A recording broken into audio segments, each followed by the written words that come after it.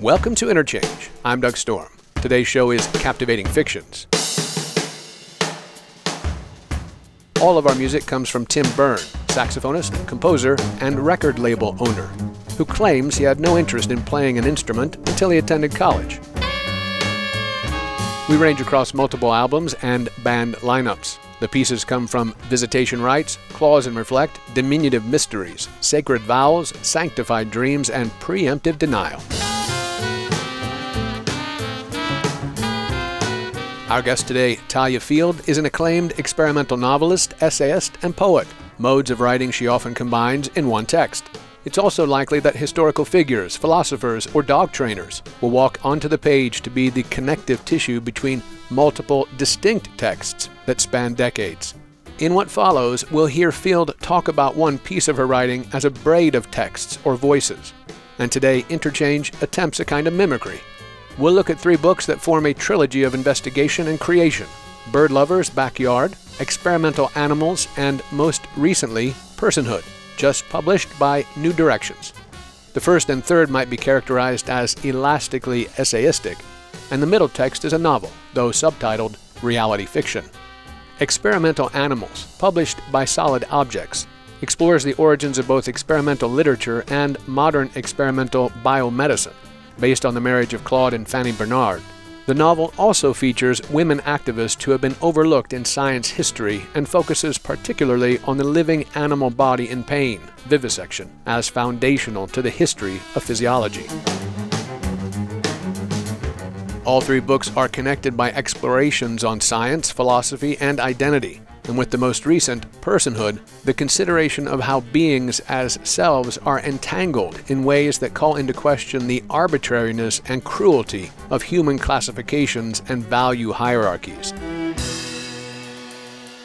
The cast of characters we'll meet includes Claude Bernard, the French father of physiology and experimental medicine, vile practitioner of vivisection; Anna Kingsford, medical doctor and anti-vivisectionist; Konrad Lorenz, Austrian father of animal behaviorism and Nazi bird lover; Vicky Hearn, dog trainer and philosopher; Happy the elephant; and Adam the parrot. Throughout, we'll hear excerpts from all 3 books read by the author. And now, Captivating Fictions with Talia Field on Interchange on WFHB. Bird Lover's Backyard is first, Experimental Animals second, and then Personhood in terms of this particular group of books. 2 books are fairly similar, obviously, and then the center book, Experimental Animals, is a different beast in a sense. Yeah, so actually, it was interesting that you brought up chronology because I worked on Experimental Animals for almost 17 years of work, and over the course of that time, I did a lot of other thinking, other questions, and it wasn't immediately clear to me which questions, which inquiries sort of stuck together and which were sort of separate. And when it came to really starting to pull experimental animals together, I realized actually that I couldn't move on the enormity of that book until I wrote some and got some other pieces sort of off the table. So actually Bird Lovers emerged out of all of the work I was doing in that time period. And I pulled that collection together in order in some ways to sort of do it justice and then to be able to do Experimental Animals justice, because I needed to tease them apart because they were asking very different kinds of questions, related but different, around animal-human relationships. 17 years is a long time, but why not? I mean, you're working in this space and trying to craft something that has great meaning. Well, yeah, especially that book, Experimental Animals, which was so archive-based. Mm-hmm. I had to be able, of course, to go in person to France, to all of the many, many archives that I used to get the information for that book. So it just took, it was a very long labor of love. And the questions I was thinking about, the kinds of, the legacy of our relationship to animals, that in some ways emerged from that period. It was a combination of the legacy of that plus other thinking that I had already been doing around different moments in the history of science, in particular, different ways that narrative work when it comes to animal-human relationships. And I realized that it was too much all messed up together. And that's why the different books emerged. And of course, Personhood kind of picks up in some ways, some of the pieces in Personhood pick up where Bird Lovers leaves off as a collection and continues some of the lines of inquiry that book was engaged in. Having read Bird Lover's Backyard last and having just finished it, it's freshest in my mind, but also interestingly connected to my own reading. And again, this show, I've had, I don't know if you know her or not, Colin Dayan on... Oh, yeah. Sure. Yeah, and who, of course, relies heavily on Vicky Hearn's work. Exactly. Also, and so it was a pleasure to, read that piece in particular on Vicky Hearn and her thinking. So let's talk a little bit about that, just because it was fun to me, and it was right there. It's right there. It's fresh in my mind, and this will help, I think, also in terms of thinking about the text as one comes to it as a reader, as it has multiple parts, text that you, as you say, you borrow or use from other people. Vicky Hearn is one, of course, and then obviously there are I Ching pieces in there as well, and then personal footnotes, right? Those are personal? Yep. Yeah, I never want to assume those things. Right. Yes. Right. They seem personal. They didn't need to be personal, but you wrote them as personal, so I made the assumption. So often what we hear from authority are monologues. When a dog first learns sit as a story, it's often about power, bribery. It's still one way. In other words, she appears to obey, but nothing's being said. One day, the dog sits all on her own, not just sitting around, but sitting in the manner of speaking, and if her command of language is respected, she's heard.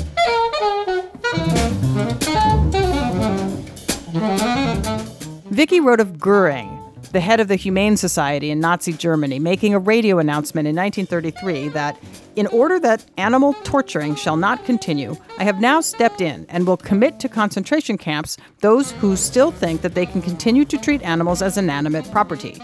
The speech was ostensibly about vivisection, but more than that, it legitimized killing vicious or degenerate, mainly Jewish, scientists.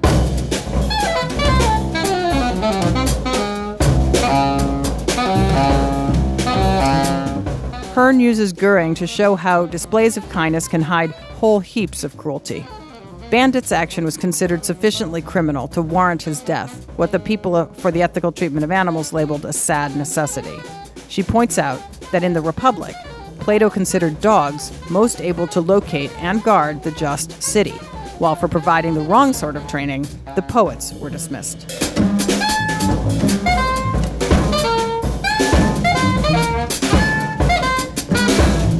But poetry is like Bandit in that it has no power over the state.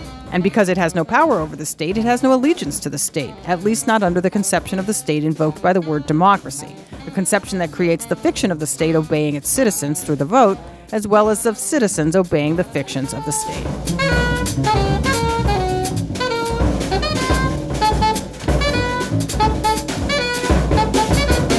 So first, let's talk about that as a kind of method or a form. Now, it's like Talia Field reading and then writing about her reading and writing about parts of what she thinks about while she's reading. It's not always reading, but books are often involved, which is funny because I often have experiences and then I make sense of them through reading. And that piece is actually a good example of that, where the three different.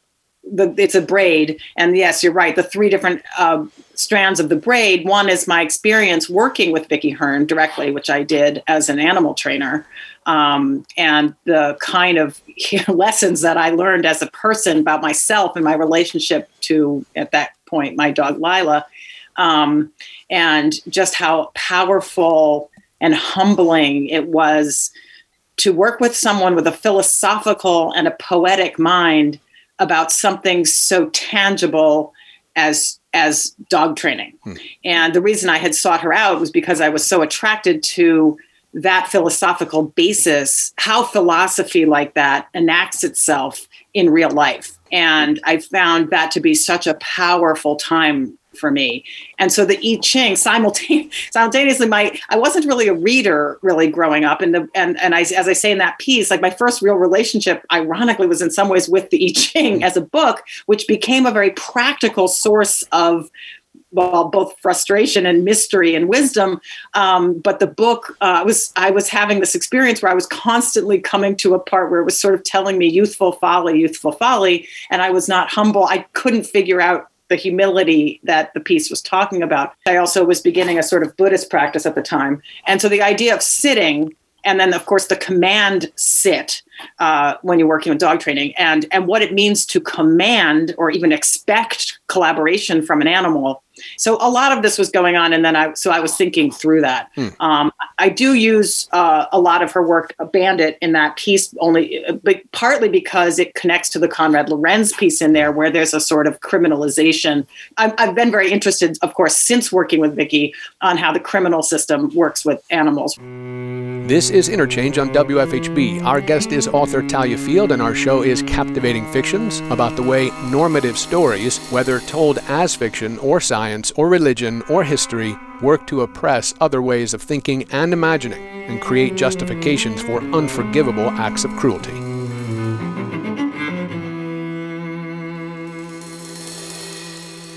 I do have a tendency to seek out exposure of villains. And again, maybe it's the wrong thing to say, but as you mentioned, the piece on Konrad Lorenz, that's an exposure of a problematic personality who, like, I think, Claude Bernard in your novel, can I call it a novel? Yeah. Okay, thank you. Okay, good.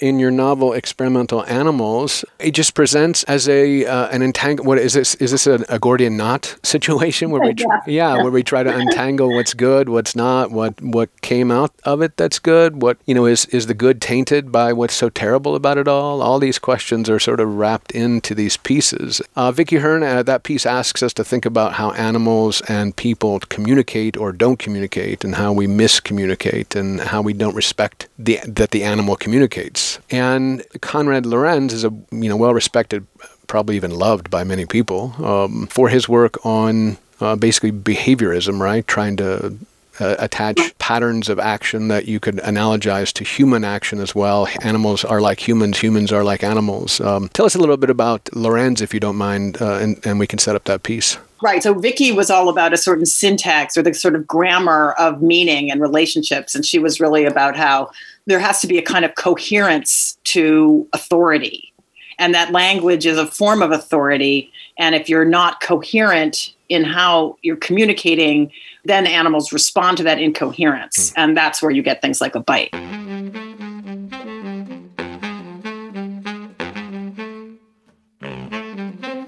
Chapter 1. Stand on the bridge between lung and matter, on a boat handled by Charon, between stalling and starting. Bacteria, we know you as you wiggle in our thoughts, a compass in the head leading to the spoil, the scroll. Proverbs 8:27, when he established the heavens I was there, when he set a compass upon the face of the depth.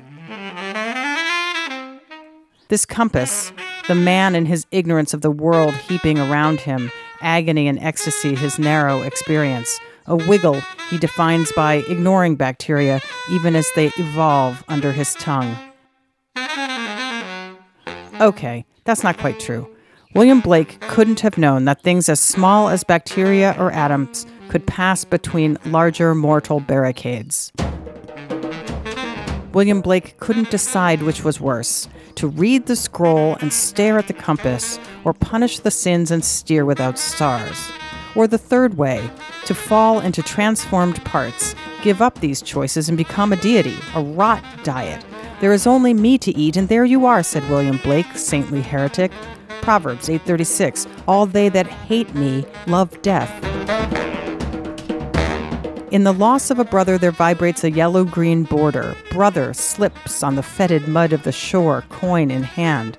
We all lose brothers between fingers and clouds.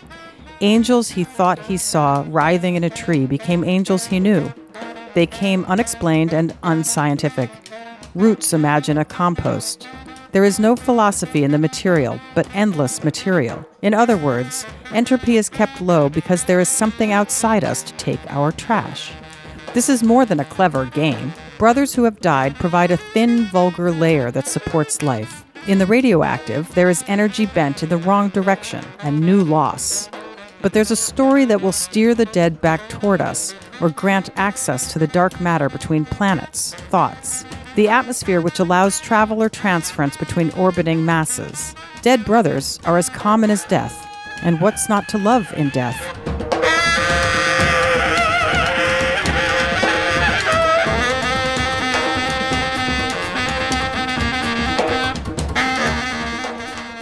Lorenz and Bernard are both, fathers of, right?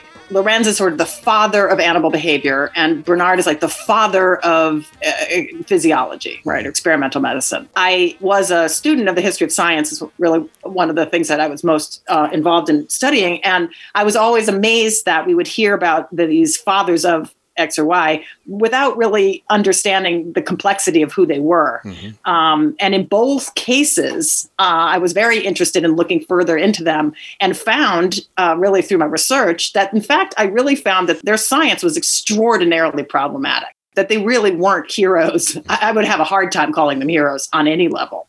And in fact, their findings, because their processes were so problematic, their findings are actually mostly irrelevant today. They actually didn't make discoveries that were that meaningful or that have endured. But yet, especially Claude Bernard in France, I mean, he's a national hero. There's 1 million streets named after him, statues, but the power of his work was so compromised by his process and his method. So this is one of those places where I was entangled when I was working on the two of them. So I pulled the Lorenz piece out really because I was so interested in his storytelling. He basically tells stories, but it's not very scientific. Right. And of course, because he was a Nazi sympathizer, you end up with these very bizarre views of humanity through the lens of animals. He kind of really uses animals to talk about people. And I wanted to get into the meat and grit of what's happening at the storytelling level with his use of analogy in particular. Again, you hit on some important themes of your work, right? Storytelling, narrative, in a way, I suppose, how it tyrannizes us as readers or writers as well, that we're sort of stuck in these particular ways we read things, and the ways that things are written, as you say already, can hide the other stories or other facts or things of that nature. So how we tell stories and how we recognize stories are a very important part of your work as well. Exactly. That's actually probably a through line if you go all the way back to my first books, like Point and Line, even though they weren't explicitly about animals such per se, they really were about sort of the story we tell about ourselves, who we are, what is a self, where do we begin and end, kind of how are we only one story? Why aren't we 50 stories? So those questions have definitely obsessed me for a very long time. Right. I like that very much. I like the problem that is Konrad Lorenz, which you kind of answer him, right, with Heine Hedwig. Is that Heine Heidegger? Yeah, who was a very important man in sort of the burgeoning field of sort of almost I think it's like semiotics, biosemiotics now. I don't quite know where that field has gone, but it's really about the meaning making of animals, which ties in a bit to Vicky Hearn, of course. Right. And he was really one of the first people who, unlike Lorenz, really didn't look particularly, he would have been appalled at the level of captivity, for example, that a lot of Lorenz's animals were in. And he really studied the condition of captivity, which, again, I sort of touch on it in Bird Lovers, but of course I come back to it in a very big way in Personhood. Right. So I'm interested. I was always very interested in his early work in that period on really making zoos a less torturous environment. And the artificiality of looking at animal behavior in captivity as indicative of anything except pathology. Right. And I think that's a very important point. It is, and it's a fascinating one, really, in terms of all experiment, all medicine, and the idea that these laboratory experiments are indicative of laboratory experiments. That you couldn't take them anywhere else. Exactly. And that it struck me as a strong part of the Heidegger response to these are animals, non-human animals that are sort of warped into the human space in a lot of ways, and how they have to navigate that. Yeah, the word warping is perfect. The kind of stereotype behavior, all of the very, very troubling things you witness in animals who are in captivity. Mm-hmm. I mean, it is a form of torture. That leads, of course, to my interest in the experimental animal storyline, which is really the rise of the laboratory as a phenomenon. and because it's so prevalent in our lives today. But people I think of it as a very natural part of our culture, but in fact it has a very particular origin story. And I was very interested in what that story was, and the narrative structure that had to be built up to allow it to exist and to grow in the forms that it has. Yeah. So so that's a very good point about how both laboratories, zoos, all of these extraordinarily artificial environments don't tell us much about animals, except the bias of the scientist. Of course.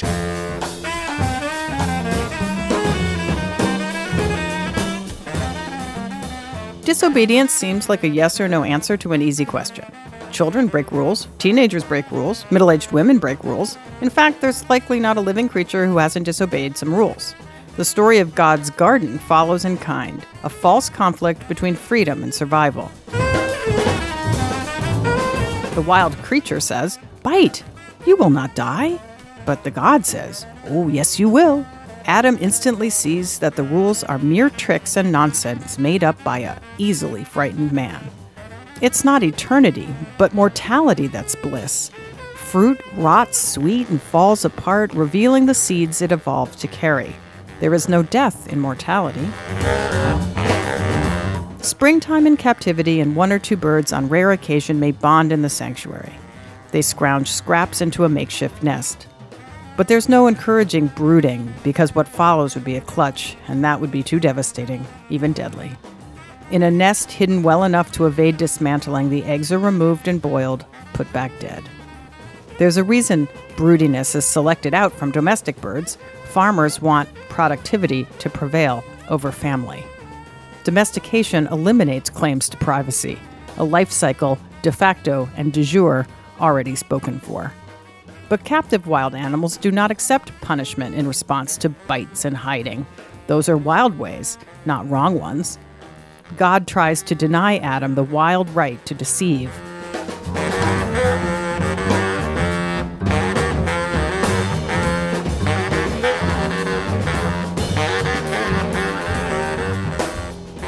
The Claude Bernard story begins to undo the sort of national heroes, but also the idea of how things are properly done by humans, like science itself. It seems to, like I walk around my neighborhood, right? It's like science is real. There are people trying to sort of put a flag in their yard that says we believe in science, right? But Claude Bernard is science. Right. But you totally destroy him. The idea of a guy being that awful, as and it being normalized. This is a book really about sort of the rise of vivisection and the rise of anti-vivisection, I suppose, the expression against this kind of cruelty. But it's an expression against the science as an idea that comes out of this kind of work as well. So I do like that it's sort of exploding that. So tell us a little bit more about Claude Bernard, because I'm doing a radio show that's like one of Talia Field's books by never giving anyone any clue what we're talking about. And again, the human absurdity at the center of all of our bizarre narcissism always makes me laugh. Yeah. And I think I try to really emphasize that humor everywhere I can, because to me, ultimately, at the end of the day, it's so absurd how much we believe our own minds and our own stories. Yeah, Bernard was a big hero. I mean, I went to high school in France, and I mean, you couldn't pass the day without hearing about Claude Bernard. Funnily, and now the students, he is no longer on the baccalaureate reading list. He was when I was there. So he has fallen away because, again, his torturous methods didn't actually result in a lot of good science. But it took forever for that to kind of work its way out. He was the first person given a state funeral as a scientist in France. And really, it was the invention of the scientist as the national hero, as a cultural, and scientists at the time were really trying to divorce themselves from politics, from the church, and a lot of this I cover in my book, and they really collaborated with the state to protect their practices and have this appearance of science is neutral, science is above the fray. There's no politics. No layperson should ever judge what science does. Right. All of that legacy of all of that kind of hyper protectionism of science that states and laws and everybody does it comes from that period of time. So I was very interested in looking at how we've landed where we are today. where it's basically an industrial complex, the animal killing industrial complex of science. And I didn't really understand where that had come from. And I was curious what the storyline was, because as you keep mentioning, it's not just, stories like philosophies are not sort of, they're not neutral in terms of their impact. Right. We really tend to, I think, as people, live the stories we believe in. And so it matters what stories we tell and are told and believe. This is Interchange on WFHB. Our guest is author Talia Field, and our show is Captivating Fictions, about the way normative stories, whether told as fiction or science or religion or history, work to oppress other ways of thinking and imagining and create justifications for unforgivable acts of cruelty.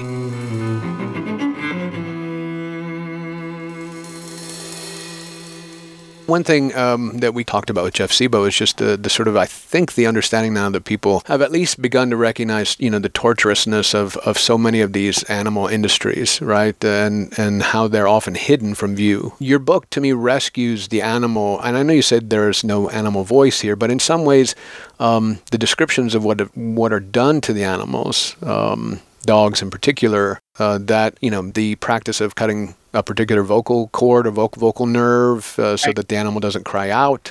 The practice of using curare, which basically paralyzes. And silences. Curare comes from lianas trees, the bark boiled to a tar. Claude collects the jars and explores stories, beginning with Sir Walter Raleigh and the arrows of hardwood tipped with reeds and fastened with waxed cotton. Into a hole, a poisoned piece of wood is placed. Claude's red notebook. When the brain of a frog is removed, it becomes much more difficult to poison with curare. Why? After hundreds of experiments in which animals become paralyzed and yet continue to live, Claude realizes that this poison acts neither on the brain nor on the motor nerves, but on their connection. With curare, no agony. Life seems extinguished.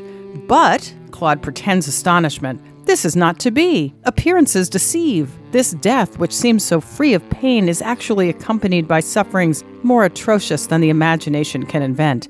The victim is not deprived of sensation or intelligence, but only of the means of expressing these, through movement.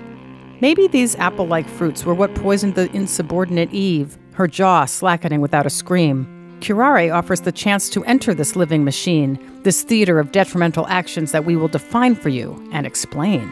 The heart still beating, the blood still turns red in the air. Of course, the animal feels every poke and jolt without a way to cry. Claude, what morality says we can't do to those like us, science authorizes us to do to the animals. As too often happens at night in my room, dread freezes my body. Then the bed, apartment, the streets as I picture them, the wider city, the countryside, the heavens, everything is stranded and still, until a raspy whine pulls me to a rabbit in a box in the kitchen. She's cut practically in half and relaxes into death when touched on the head. What kind of greeting is this, I think, holding her paw? Claude's red notebook. Rabbits lose their sugar when they're varnished. Would it be the same if their spinal cords were cut at the same time?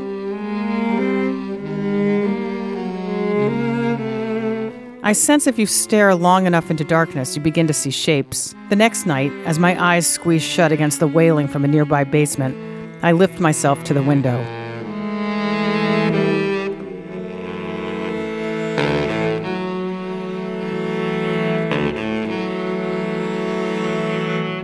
If I bear these tests willingly and move toward the pitiable howls, then it be done unto me according to thy word. If I resist this or act unwillingly, my load will only expand. And if I put it down and refuse, for sure, only worse things may come.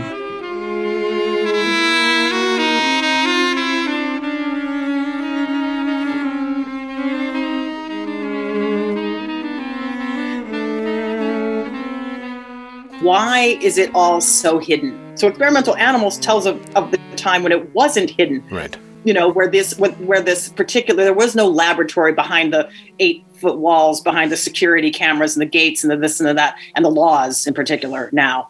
But, at the time it was the radical form of science. And so it was in basements, it was in stairways, and the animals screaming all the time in pain, and they would save these animals and keep them alive to the next day. And, and so it agitated the public. If even for 5 minutes we heard what's going on in a laboratory today, nobody could sit and abide it. Nobody. I don't believe anybody could, because I don't think you could hear that much pain and not want to act.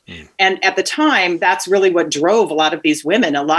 It was the beginning of, anti-cruelty societies, anti-cruelty laws, because people saw it everywhere around them. Horses in the street were being beaten. It was just a kind of constant animal frenzy of pain. And I think that it's interesting to look back at that time when things were just getting started, before they've hardened into the invisibility that we live with now. Ag-gag laws and, all the terrible ways in which we keep people from knowing what's done in our name. And that's one of the arguments that a lot of the women in experimental animals made. Frances Cobb, Anna Kingsford. I mean, there's some hero women in that book who really, really went to battle against this new science. They didn't believe that anything could come out of this kind of level of torture. But of course, the narrative became, well, those are hysterical women, and people are hysterical, and they shouldn't critique science because they don't understand what comes out of it. Right. But, Claude Bernard didn't even believe in germ theory. I mean, he was incredibly backward in a lot of ways. But that narrative of if you're against animal experimentation, then you're a hysteric. It's a way to diminish an argument. Yeah. So I'm not interested in putting myself in the middle of that argument. I am interested in the storylines of that argument and how it's been so lopsided. That's what I'm interested in. Yeah. Making the point that there often aren't voices of those women either, and if Fanny's voice isn't heard as someone obstructing Claude Bernard, she's heard as like a harpy. There's the idea that she's ruined Claude Bernard's life in a lot of ways, or, that she's a terrible wife, right? She's not the right kind of wife. Right. And so, those things are how women are depicted as well. So your book does a good job really of sort of displaying the way that has been manipulated as well, or used to tell these stories.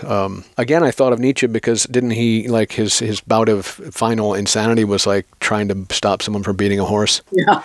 Well, there's a lot of people. I mean, I tell this story because in the Victor Hugo, I found so many, little tiny references to Victor Hugo's participation in the anti-vivisection movement. When I went to the official Victor Hugo archives, they rejected my findings completely. Oh no, he never had anything to do with that. Wow. And even though I had his signature on things, they were like, no, there's no way. That's the other Victor Hugo. Right, exactly.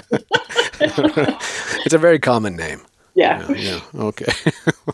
Nice. Well, it's good to know that they're continuing to keep the smokescreens going. Oh, yeah. Yeah, to save your heroes. What's wrong with being anti-vivisectionist? Like, again, you've already said it. Like, if you're against science doing these things, you're against helping humanity. Mm-hmm. That's it. That's all there is to it. You can't look at the facts or how efficacious something is, or whether, this is why, Stephen Johnson, I'm a very big fan of him, because his project as a science writer is always to show the kinds of alternative narratives that have led us to the sort of health successes that we've had.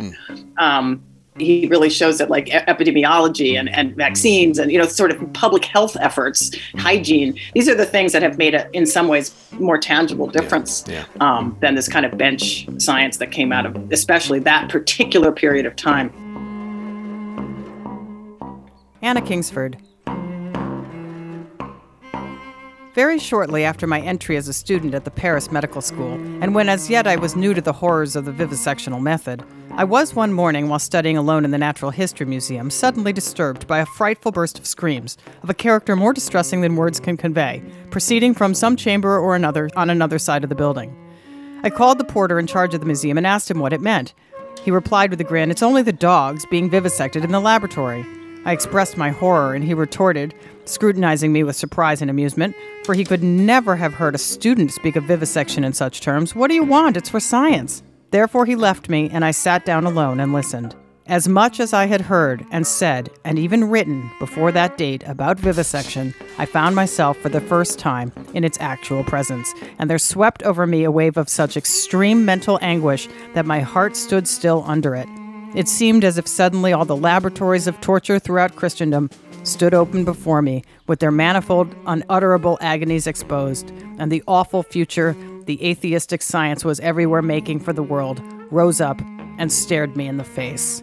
Then and there, burying my face in my hands, with tears of agony, I prayed for strength and courage to labor effectively for the abolition of so vile a wrong, and to do at least what one heart and one voice might to root this curse of torture from the land.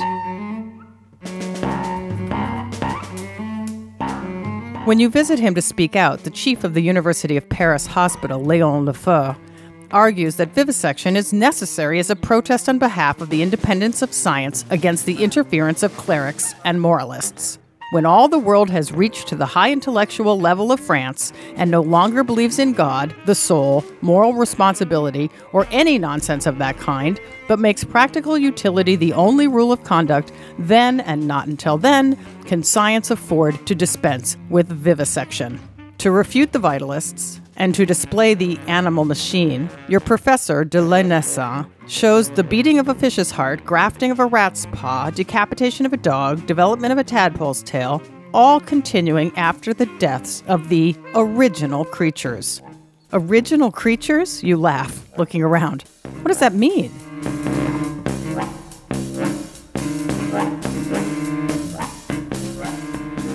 Now I feel like I'm going to say these things and I'm going to get attacked. I was really looking at very particularly that story. I'm not an academic and I'm not like someone who wants to argue these points in a wider context. I actually really try to use the artwork I'm making to bring these stories to light in the way that I have really thoroughly researched them and can stand behind that. Right. I don't feel like I'm comfortable with someone. I'm not just going to write articles about it. I don't write anything else about it. I don't talk about it publicly in some other way. I got you. I'm really interested in the stories, the arguments, where we end up stuck, why, where's our narrative dead ends.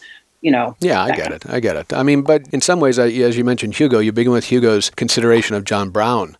Right. And you end with John Brown on some, like close to the end as well, right? So you've got John Brown bookending the book. Yeah. Right? So that's your choice as someone trying to convey a particular story.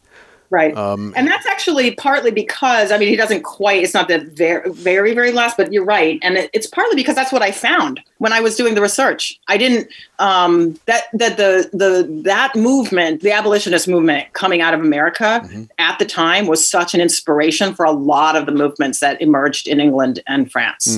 And John Brown was an enormous hero, or figure, I should say, in France at that time. And it was really because of that, how much I saw it come up again and again and again, that I felt comfortable using it. You also note how some of the women, I think it may be Kingsford, who sort of, for lack of a better term, sort of undercuts her own authority by being, one of the people who believe in seances and things like that, right? Well, and also, again, it plays how the sexism works, right? Like her alternative beliefs, her beliefs in dreams, just the way in which logic and narrative and ethics, really ethics, work for her, she's diminished and sort of sidelined. Right.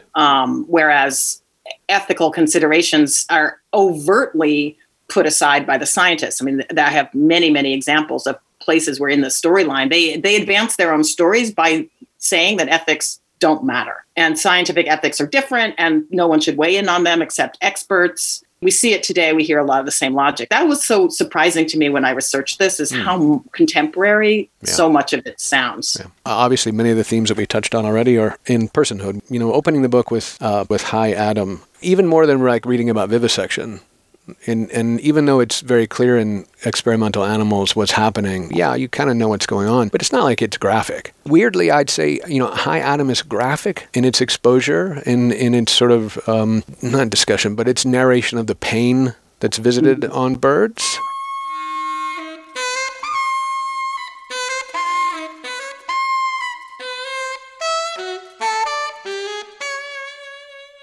And the big guy said, "Let there be a living room." And then the guy separated the living room from the kitchen, and he saw that this was good. So he said, "Let a garage go off the kitchen." And this was good. So the guy said, "Let's fence in some grass and add a few hydrangeas." He saw that these were good, and these are the generations of X. And the guy said, "Let us have a pet to amuse us indoors." So he bought an illegally smuggled wild-caught pet store parrot and named it Adam, and saw that it was good. And the guy and his wife begat 2 children and said, "Let us talk to Adam when funny and cute and ignore Adam when the television's on." And the children wanted to let Adam out of the cage, so the guy said, "Let the living room not be covered in shit," and it was not so good. And there were years, and there were vacations, and there were nights and days, and the guy and his wife and 2 children saw that Adam only liked one of them now, and bit the rest if they come into the room, and screamed all the time and plucked her feathers out. Then the neighbors complained, and the guy said, "Let Adam live in the basement where no one can hear." And Adam was not in their image. And the big guy got angry because the screams and the bloody biting were upsetting the family. Banishing the bird to the basement was not enough, so he said, "Let Adam go forth from the house, and mateless and heartbroken will be his days." It seemed like that's all there was these days. The biters, the screamers, liars, and those who couldn't follow simple rules.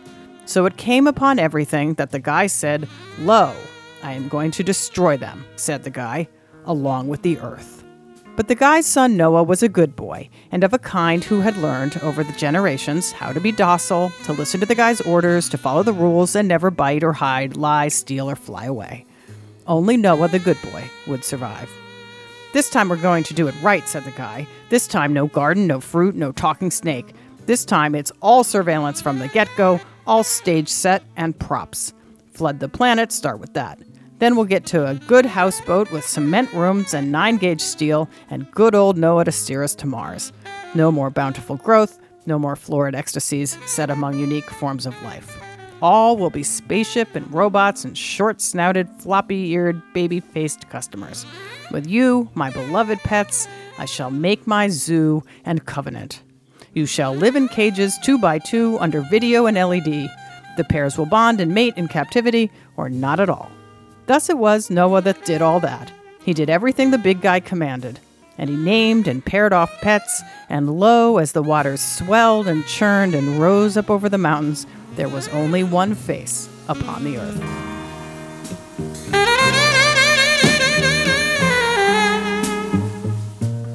So that piece, obviously, it's infused with a bit of Vicki Hearn, because of course Adam was this piece very much based on my experience working at this particular shelter, which is called Foster Parrots, the New England Wildlife Sanctuary.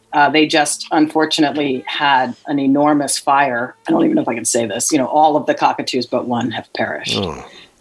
So I worked in the cockatoo wing. And that's mostly the characters, most of them. There's some macaws, of course, in that piece as well. But these are real people to me. I mean, it was like, they lost about 80 birds out of maybe 300. But still, it was the whole cockatoo wing except one. So there's a piece. So this happened just very, very recently. The very frontispiece of the book is a bird named Poppy. And of course, at the very back of the book is a bird named Lightning on the very back cover waving. Not only is it difficult to have suffered with these birds their lives, but now it's a bit of an elegy piece, which makes me even sadder. The situation that we put captive animals in is unforgivable to me. The justifications, the stories we tell, it's all not okay. And that's why the Adam, going back to the biblical story, this is so baked into the Judeo-Christian tradition. In Adam, there's the Christian tradition. And even in Happy, I take Buddhism to task on the way that animals are narrated in Buddhism. So I think that our problems go very, very deep when it comes to our relationship to these wild animals. This is Interchange on WFHB. Our guest is author Talia Field, and our show is Captivating Fictions, about the way normative stories, whether told as fiction or science or religion or history, work to oppress other ways of thinking and imagining and create justifications for unforgivable acts of cruelty.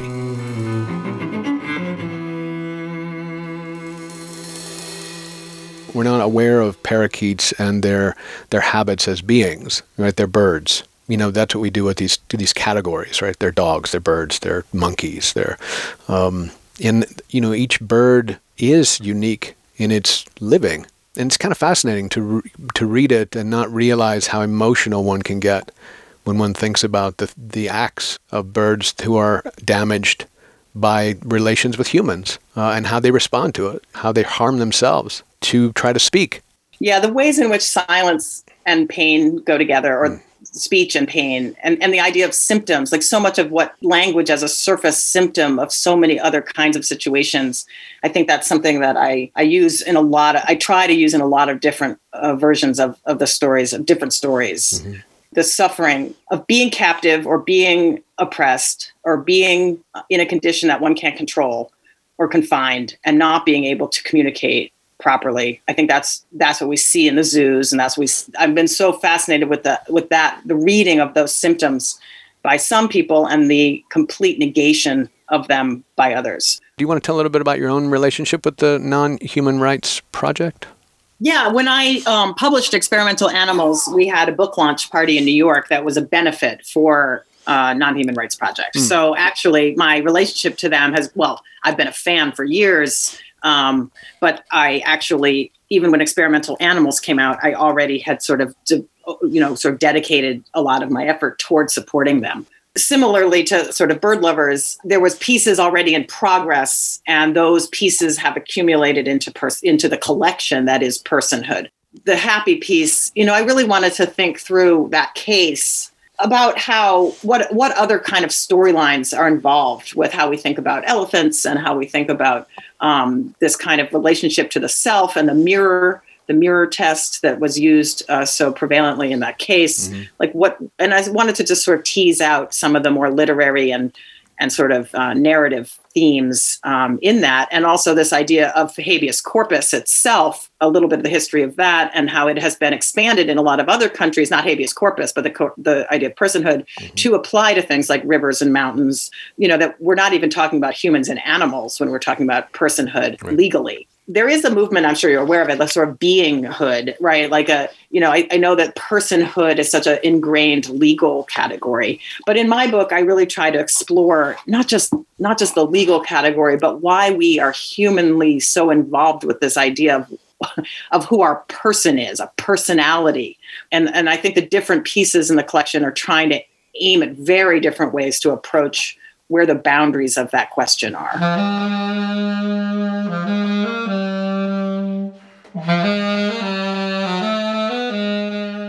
Are you saying that maybe Happy is unhappy in the Bronx Zoo? Mr. Wise, yes. The question is not whether the Bronx Zoo is treating her well, or whether it's not treating her well, or whether they are giving her medical care or they are not. The question is whether or not Happy should be confined there at all. Non-human animals mostly have one actual right in America, to be the recipients of trusts.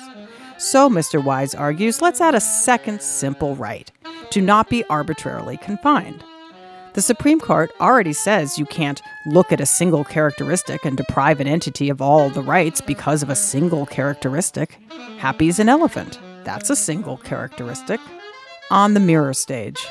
But the mirror splits an object from oneself to own the potential elusive person like a piece of furniture. A king among things, to be seen and sat on, to be cared for, but also to uphold yourself and do your duty, including to be marked or ridden if necessary, to be sold or sturdy or perhaps skinned or stuffed if necessary, to see oneself as others do, to be humbled, in other words, as a reflection of a world that would claim to name you, to ask you to please remove that mark, to prove yourself, to make something of yourself, a mental representation, begging the question of if you have an eye to see with it, or one to know yourself with your eyes, this external whole that sums up and idealizes what you might see of yourself, but always first a set of characteristics defined by relations and tests of how one perceives oneself through other eyes.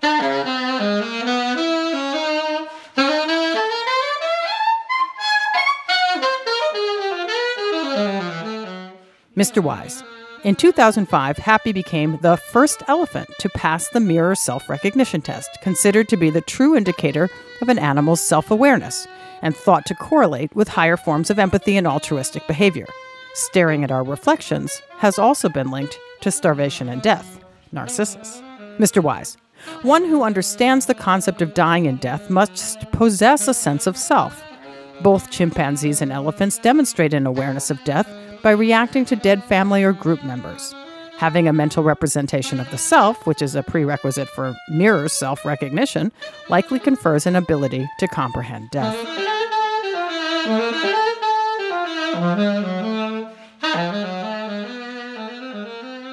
It's one of the questions I have with Jeff Sebo is like trying to understand how mirror recognition or, recognizing the self in a mirror becomes a kind of way in which you think a creature has meaning or should matter like to humans or as humans do, right? Like a human deciding on a test that makes you more like a human or, Right. I feel like I both represent what the test is because I never want to not represent the truth of what somebody's intention is for them. Right. And so there's the intention of what that test is. And it is symbolic because it has been used in these very symbolic ways. I think also go into why the sort of the underlying absurdity of a mirror, which is such a weirdly human, going back to the story of Narcissus and the history of mirrors and what it is to be a mirror object, to be an object to yourself.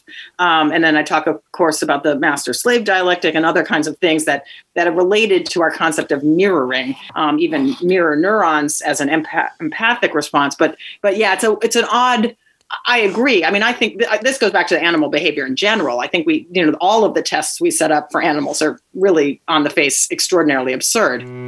This is Interchange on WFHB. Our guest is author Talia Field, and our show is Captivating Fictions, about the way normative stories, whether told as fiction or science or religion or history, work to oppress other ways of thinking and imagining and create justifications for unforgivable acts of cruelty.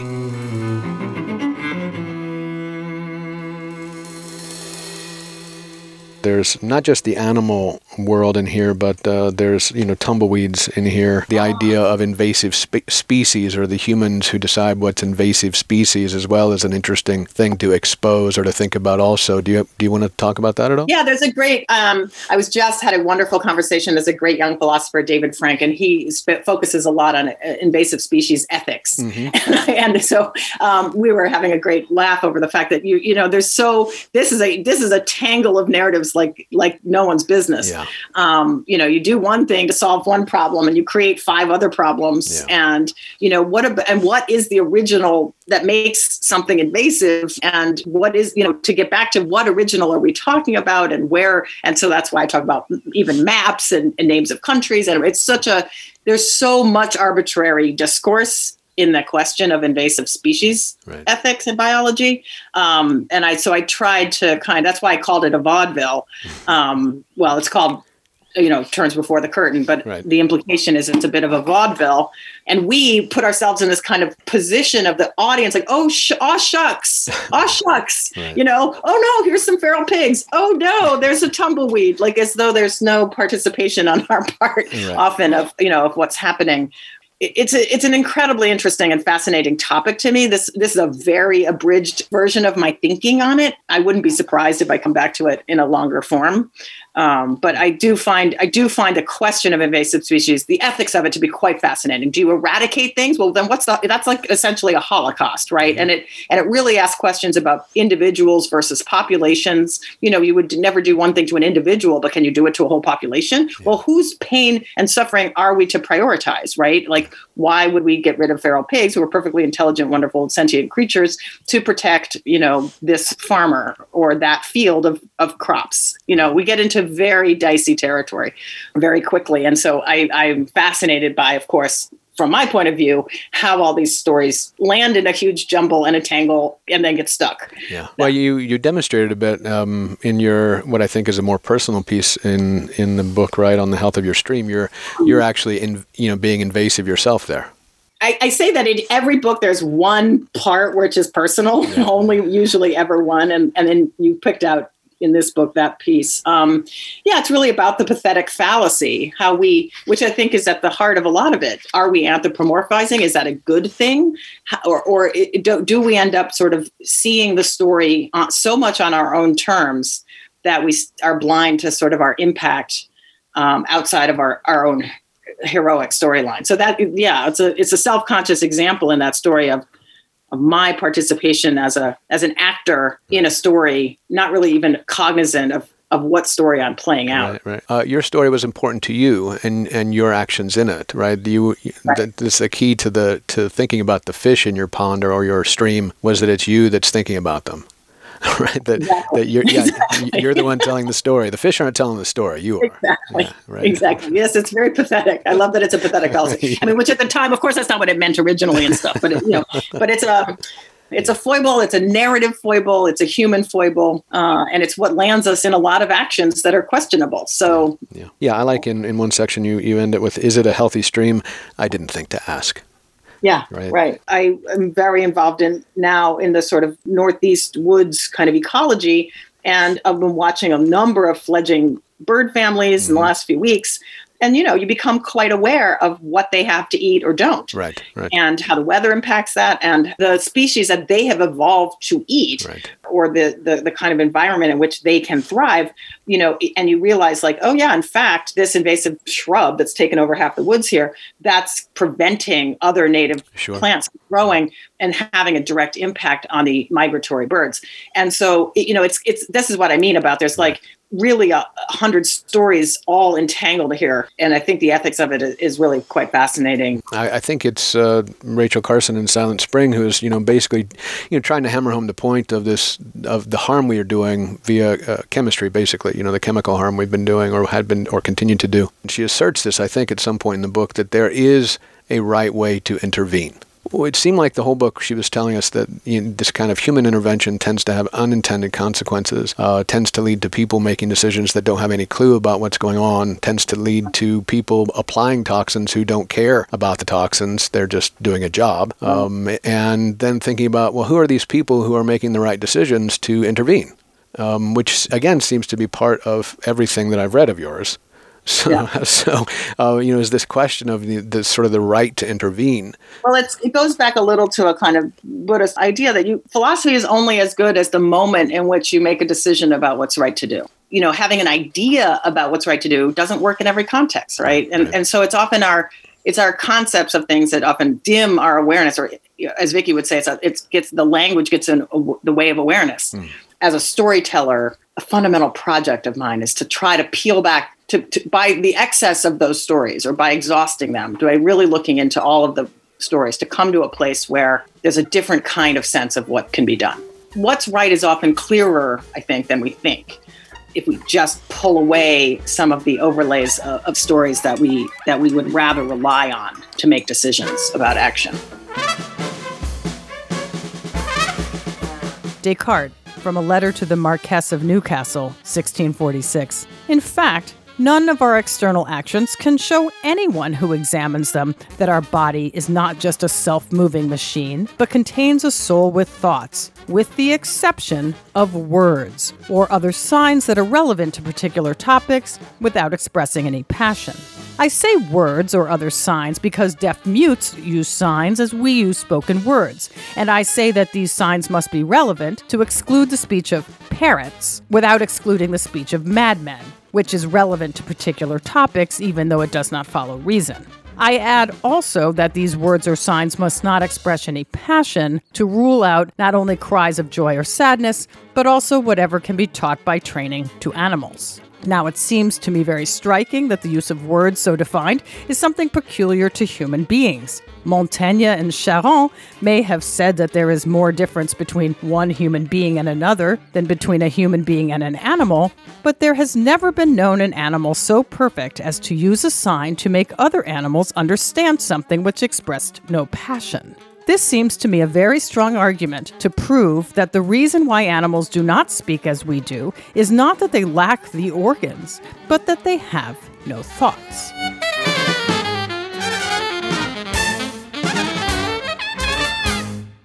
That's our show. Thanks to Talia Field for spending so much time with us and reading from her work. Field's most recent book is Personhood, just published and available from New Directions. You'll find an extended version of today's show online at wfhb.org, which includes a discussion of Émile Zola and his attempt to recreate in fiction the scientific methodology of the positivists and Claude Bernard. And support for Interchange comes from Limestone Post, an independent online magazine covering Bloomington and the surrounding areas. In-depth stories about the arts, environment, social issues, and more. You can discover Limestone Post articles at limestonepost.com. And from Cardinal Spirits, located at 922 South Morton Street. Cardinal Spirits is an Indiana craft distillery in Bloomington, making whiskey, gin, vodka, rum, and liqueurs. Hours and more information online at cardinalspirits.com. I'm Doug Storm. I produce Interchange. Cade Young is our executive producer. Stay tuned for the Jazz Menagerie, coming up next on your community radio station, WFHB.